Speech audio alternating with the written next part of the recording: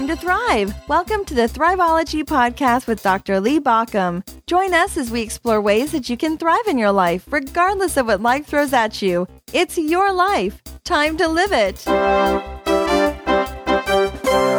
Hey, this is Lee Baucom, and this is the Thriveology Podcast. This is the podcast designed to help you thrive in life, no matter what's coming your way. And boy, a lot has been coming our way these last few days or last few months. And so we are all trying to work on thriving better. And that's the topic. In fact, in just a little bit, I'm going to tell you about a special resource that I just released that will help you build your thriving life little by little. That's kind of the topic of today. So first of all, a little bit about this podcast. We are now in the 320s, I think 326 episodes. It's been listened to around the world. And part of the time I interview people who have expertise in how to thrive. And other times I share my own ideas. I consider myself to be a thriveologist. That means that I study how people are thriving and have been thriving really over the millennia, how people build their thriving life. And part of what that means is that I then take that information and try to apply it to my own life. So any ideas, any discoveries that I make, I try to pass on so that you can try them out and work on that. And the resource I'm going to tell you about, it's a resource that I've been using with my coaching clients now for years. In fact, I've been using it across the board with both my coaching clients around thriving and my coaching clients around relationships, because this is important on how people can change their lives. And sometimes I'm amazed by what people report to me about the changes that happen through this process. So first, let's talk a little bit about what happens when people change things, because a lot of times we kind of think about changes in life as being binary. You know, you're one way and then the other. It's like the 180-degree turn. I always like it when people say, oh, I did a 360-degree change in my life, which means that they turned all the way around and headed exactly where they were going anyway. But a 180-degree turn is doing the exact opposite of what you've been doing.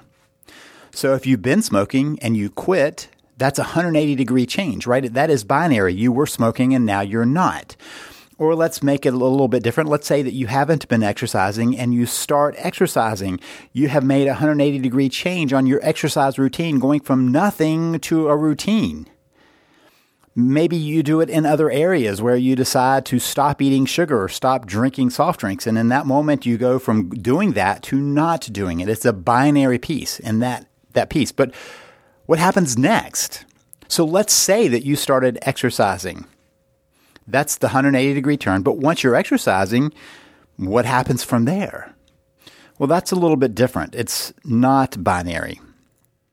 The change process that happens on normal life, how we improve our lives, is not a binary on or off. That might start the process. You can do the 180-degree pivot, and that's a great thing. Many times in my life, I've found myself having to do a 180-degree pivot. Sometimes, let's say you go from one job to another, right? That's a pivot from one job to another. It's not like you're trying to improve that job anymore. You left it and went to another job. But then there are times when you're in a job and you're like, how can I improve this job? Or maybe you're in a relationship. You could say, I'm in the relationship, now I choose to be out. Or maybe you say, I haven't been in a relationship, now I'm going to find one. Those are also 180-degree pivots. You were and you're not. You're now not, right? Or you're not and now you are. So those are the pivot points that we make in life that then lead to what next? What happens now? Many times as I was working as a therapist, people would come in and they would have made a change, and now they're trying to make an incremental change to improve things. They keep changing. So they realize that it wasn't enough to just make that first step. So let's go back to the exercise one because it's easy to see. You decide to start exercising. So let's say that you decide that you're going to start running. And day one, you're not going to run a marathon. That's long after you've progressed. For a while, you might go out and decide to do a walk run for a mile or so, or 2 miles. And that's your starting point. It's a great thing to have started, but that's not where you stay. If you've been a runner for years and you're still doing a walk run in that first mile, and that's where you started, it's because there hasn't been improvement, and maybe you didn't want improvement. So this brings in a concept that has been used in manufacturing, but really is a deeper concept that comes to us from a Japanese understanding of Kaizen. Kaizen, that's a combination of Kai and Zen. But Kaizen is the concept of changing for the better. It's really the heart of the continuous improvement movement that's been captivating our manufacturing in the U.S. and overseas, in fact, starting overseas now for decades. It really started post-World War with Toyota, who implemented this process of moving towards something better. So if you think back on an old Toyota, I can also think back on the old Hondas. They were very basic cars. The engine was well built, but the rest of the car was very basic. When I was a teenager and one of my jobs, I had a person who had an old Honda, and it was a tin can with a pretty good engine. It was very loud. It was very uncomfortable, but it got me from one place to another when I had to make a delivery or I had to make a trip. That was the Honda back then. But slowly they've improved. Same with Toyota. It's a very basic car in the beginning, and then they slowly improved until now there's a lot more luxury to them. They're much more comfortable, much more quiet, much more something that you really would enjoy being in. That was because of constant improvement. The same thing can be said for us in our personal lives. Let's say that you start a relationship, and at some point that relationship can get stagnant, or you can keep doing things that improve it little by little. And one way you do that is by communication about what might make things better. One of my questions I often suggest people have with their spouse when they're kind of working on things and getting to a better place is to ask, what can I do that will make our relationship better? In fact, I'll just roll it out a little bit longer for you. Here's the conversation. How would you rate our relationship from 1 to 10? Let's say the person says, I'd say it's a 6. Okay, super. I would love it if we could go higher. What would take it from a 6 to a 7 or 8? What would make it a 9 or 10? And when the person gives some feedback, you now have what would improve the relationship. That's a great conversation to have back and forth. And if they say, oh, it's a 10, great. What do I do specifically that makes it a 10? Because I want to keep doing those things. If they say it's a 1 or a 0, that's kind of emergency first aid. You want to at least get to a 5, but you can at least start a conversation around a relationship of how you're going to improve it. The same thing can happen. Let's say you go to the doctor and you have a physical and they say, you've got these issues. And you say, okay, well, how could I improve on those things? How could I work on my health? What could I do that would contribute? And so you change your diet or you change your exercise or you take some supplements or maybe some medicine or do something else so that you are improving that. It's not going 180 degrees, right? In either a relationship or with the doctor, you're not going from dead to alive. You're going from where you are now to something better. So that's that idea of continuous improvement, of Kaizen. I believe that this really is the roots of how most of our change and our growth happens in life. Yes, there often has to be a drastic change to get us on the right road. But now how do we get further down that right road? How do we make our life better? How can we become more of who we want to be? So as you can tell from the title of this podcast episode, it's about 3 things you can add to your day to make it better. 3 moves for a better day. Here are those 3 moves, and then we're going to go through them. First of all, it's to have a morning planning, a way of thinking through your day. And I'm going to tell you a little bit more about that in just a minute. The second thing you're going to have is a move through the day. In other words, get a little movement in your life. Some physical activity. It's one of the places I see many people neglect over time, and it's a great place to quickly add something in. The last part of that is the evening review. To ask a simple question, how did my day go? Did I get to where I wanted to go? So I want to dive in a little bit deeper on each of those. Now, before I dive in, though, I want to just go through a process for you. This is the 4-step process that works in continuous improvement. And if you've done training with a company, if you work in a company that works on a continuous improvement concept, if they work on a Kaizen process, you already know this, but let's just go through it and talk about how it can apply to you as an individual. The 4 pieces of the circle, and it's a continuous circle that goes round and round, is plan, do, check, and act. So the starting point is always the plan. What are we going to do to get things done? What's our hope for the day? This is for many people getting up and going, okay, what's my to-do list? What are the things that I can do today, I need to do today? That's an important beginning process. The next step is to do them, to put in place the things that you're going to do in your plan, the things that you have already decided to do, put those into practice. So that's following through on your list of things to do. The third thing to do is then to check. And that is where you measure and reflect on how that went. Some people do a to-do list. I know people who love to make lists. I'm not one of them, but they make lists and they just like the process of making a list. It makes them feel better and a little bit more control of their lives. But at the end of the day, they may realize that nothing on that list got done. It just felt good to make the list. Then there are others who are not much on list making and they don't make a list, which means that sometimes through the day they're wondering what to do next. They're just kind of lost. And then there are people who are like me, who don't like to make a list, but do it anyway because I need something to keep me on track. And so then at the end of the day, I can look at the list and go, okay, what still has to happen? What needs to be done? And that begins to go on my next list for the next day. So that's when I started checking in. But I also have to ask a question. How did I do on that? So let's say I'm in the process of writing a book, which is a fairly continuous process for me. At the end of the day, I can go, okay, how did I make use of that time I'd set aside? Did I get to where I wanted to? Not so much did I get all the words down that I wanted to, but did I make use of that time in reflecting and thinking about that and processing things and finding resources? The next thing is to then act by adjusting to those changes, which really brings us right back to the beginning point. That's a continuous thing. So you notice that planning, the checking and planning, the planning and checking, the doing and acting, it ends up being get my plan, act on it, reflect on it, try again, in a process of continuous improvement. In continuous improvement processes, anybody can say, hey, I've got some feedback for you.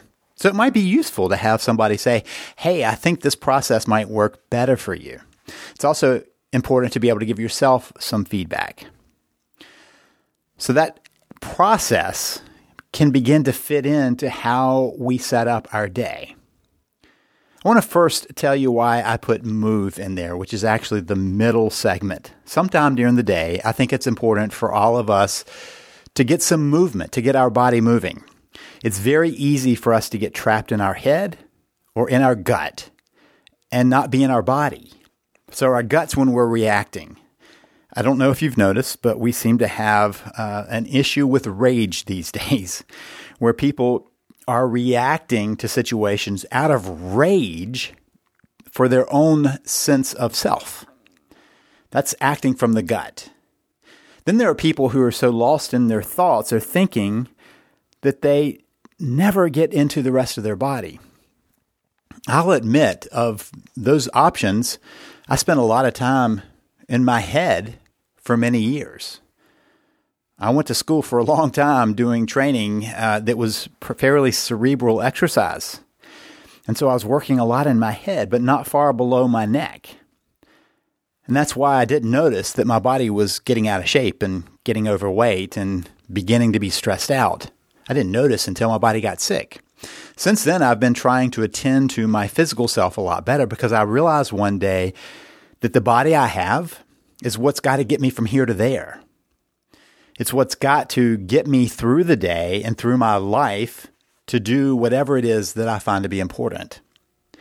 And so part of what our bodies need is to be moving for a number of reasons. One is I do believe movement helps us to connect our brain with our body and our gut with our body, so that we're processing part of what's happening with us. The second thing is it keeps the body in shape. And far less needs to happen to our body than sometimes we feel it does if we're reading a magazine and seeing the buff bodies there to keep our body at a good place. The third thing it does is it grounds you. It makes you have to shift gears away from that. So for me, there is a significant amount of the day that I do spend trying to move in some way.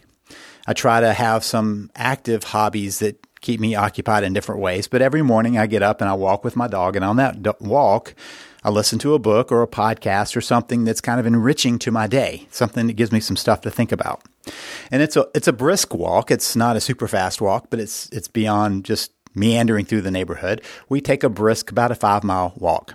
And then I do something much more active to take care of my body and really kind of keep up with my muscles and everything else in it. But part of what that does is it sets up my day to have the energy I need to make it through the day and get done what I want to get done, to contribute the way I want to contribute. And I don't think that that's a luxury. I think it's a necessity. So part of what I do when I'm working with clients is help them find some routine to move. And I'm not picky about what that is. A 15-minute walk is fine if that's where they need to start. A 7-minute workout. There are apps for that. There are things on the internet that you can find that walk you through the 7-minute workout, which has been scientifically tested. It helps your whole body. The exercises that are included address every area, every muscle group in your body. So you get a little bit of movement through there. And so when people say, I just don't have time for that, my first reaction is, if you don't take time for that, you'll be catching up later on. Your body will catch up with you at some point. My second reaction to that is 7 minutes. Get up 7 minutes earlier, or let's round it up. Get up 10 minutes earlier. You're going to probably shower anyway. So get up 10 minutes earlier and knock out a 7-minute workout. So we need to move through the day. Many people underestimate how much of an impact that can make in their life just by doing that one piece. Now let's go with the other piece, because it plays into the move. You see, moving ends up being a place of continual improvement. Part of what I've been working on for the last couple of years has been jiu-jitsu. I've not been doing that during this COVID epidemic, but before that, I spent 2.5 years being in jiu-jitsu several times a week, usually 4 or 5 times a week. And I treated that as a place where I was working on continuous improvement. I didn't expect myself to be great at it. I did expect that I could improve every time I went.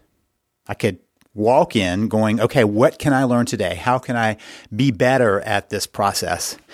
And I applied that as a Kaizen method of slowly moving through and learning more about jiu-jitsu. And honestly, I realize every time I do that, how much more there is to learn.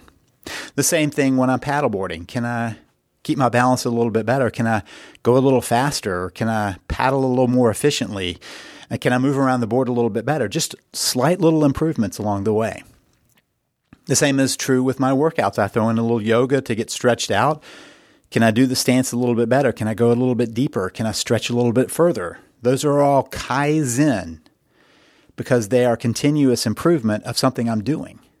I didn't have to go from zero where I wasn't doing something to doing it. But I keep adding things on. So let's test something out. And so many times I'm testing some new way of exercising. And at that point, I'm going binary, right? I'm going from not doing it to doing it. And sometimes that means I'm doing something and I stop doing it because I want to put something else in place. But the things I keep doing, I improve. Now, part of all of that is tied into another process that I do. And this is the part that I've been using with clients now for years. And that is having a morning planning and an evening review that people can work through. And I have people do this on a simple sheet. And I call it my Thrive Journal. The Thrive Journal is designed to help you think through your day in ways in the morning that transform your day, and in the evening that help you set the next day for a better day. To Kaizen one day to the next day. So to do that, in my sheet, the first thing I have people do is step into gratitude and appreciation. The reason for that is, yes, I know you've heard it on Oprah and everywhere else that this is something to do, and it's become so cliche that people miss the fact that we have clear scientific evidence that by being appreciative of what people do for us and looking at the world through gratitude, that we transform our brain. Our brain is much more plastic. It's much more malleable than we think. And so what we're shifting away from is the scarcity model that often runs our lives. And we are more about abundance and how big things are and how fortunate we are wherever we are. So part of that process has people step into gratitude to name some things for which they are grateful that day. The next thing is the appreciation, where you let someone know what you appreciate. You take the gratitude and you put it into relationship. It's a powerful force that can transform relationships and you in relationships. And then I ask for people to think about what they want to be today, who it is they want to show up as. Specific things to really put that down. How clearly, this is who I want to be today. What is that? And that flows into action. What are they going to do? How are they going to act that day? What are they going to do differently that day than they did yesterday? And sometimes it's only a slight thing. Today, I'm not going to be upset when I'm driving and there's a traffic jam. Today, I'm not going to be upset when something happens. There are lots of ways you can do that. Today, I choose to compliment somebody. So many places where you can work that through. And then I ask for people to really think about the most important tasks that have to happen today. And what most people do is they focus on the things that arise for them. It's kind of like putting out fires. Stephen Covey talked about the 4 different quadrants. And there's the quadrant of the urgent and important. Those are the absolute essential things that have to happen. They're going to happen because they are urgent and they're important. Then there's a category of things that are not urgent but very important. And I ask for people to think about what are the not urgent but important things in their lives, because they tend to be the ones that get sucked up by the time taking in the not important but urgent. Usually that's somebody else's agenda for you. The things they ask you to do that they want right now or they wanted yesterday, that's not important to you, but they want it for themselves. That's often how that comes to be. And then there's that category of not important and not urgent. And I find that when people aren't clear about what they need to get done, those 2 categories get lots more attention than they need to. They spend a lot more time doing what's urgent to somebody else, but not important to them, not going to help their life. And then they spend a lot of time doing the not urgent, not important. That's often flipping through social media or just kind of mindlessly reading articles or news or looking at something on TV, which they don't really care about, but it's on. Just a kind of a waste of space that could be taken up moving their life to something better. And so I ask for them to plan their day. And then to think about one more thing, which is something they want to remember that day. Maybe it's a quote. Maybe it's a phrase. Maybe it's just a word, something that speaks to them that day. And to encapsulate that in their planning exercise. Now, this planning takes people 15 to 20 minutes. It's not a long process. But it gives them a document, a place to look at their day. Some of them tell me they take it out at noon just to see where they are. It's not what I asked for them to do, but they take it out to see where they are in the day and to readjust even at noon. They can do some improvement right there, some Kaizen in midday to get the rest of the day going to be a better day.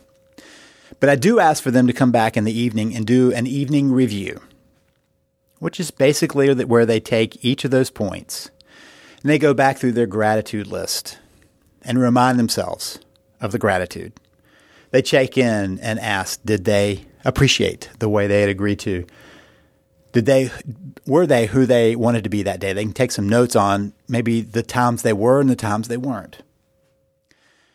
How'd they do with their action? What did they want to do differently? Did they get their plan done? And did they follow their attitude? All of that is a simple review. For some people, that's 5 minutes. Some people, it's 10 minutes. Some people, it takes a little longer because they really want to dial it in the next day. because then the next day they get up and they do it again.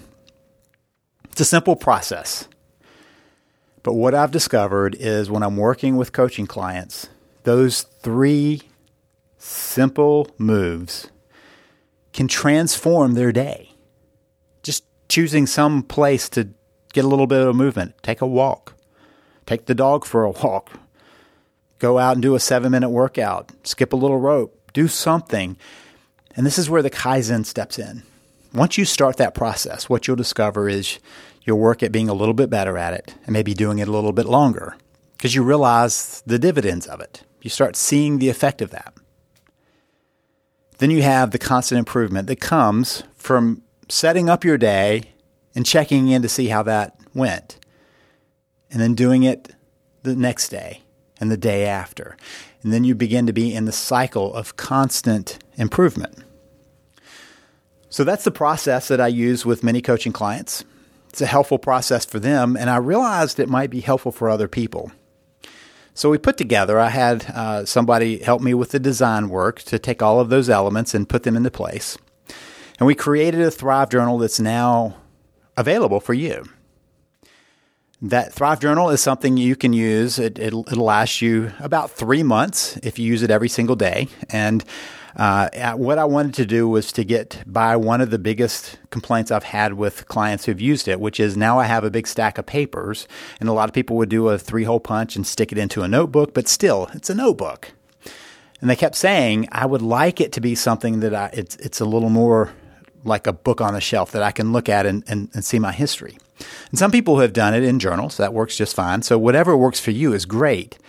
But if you would like to walk through that guided process, that book is now available. The journal is now available. It's called the Thrive Journal. You can find it by searching for it on Amazon. Just look for the Thrive Journal and then put my name, Lee Baucom, because there's lots of other stuff that might show up. So the Thrive Journal, Lee Baucom. Or you can go to Thrive dash, the little like a subtraction sign that's up there, thrive-journal.com, thrive-journal.com, and it'll get you right where you need to be to grab that. It's an easy way of transforming your day just by walking through a process that I've been using now for a number of years as people from all walks of life, whether they're working on their relationship or changing their life or their job or trying to find a better way of thriving in life, they've used this technique to see pretty amazing results. Now, I would love for you to give that a try, and I would love for you to tell me how that worked for you, because I'm always trying to improve that too. So if you're interested in that, check it out at thrive-journal.com, thrive-journal.com, or do a search at Amazon for the Thrive Journal by Lee Baucom, and you'll find that. There's also a link in the show notes. It's a great way of just building in a very simple process that can transform your life and help you build your thriving life.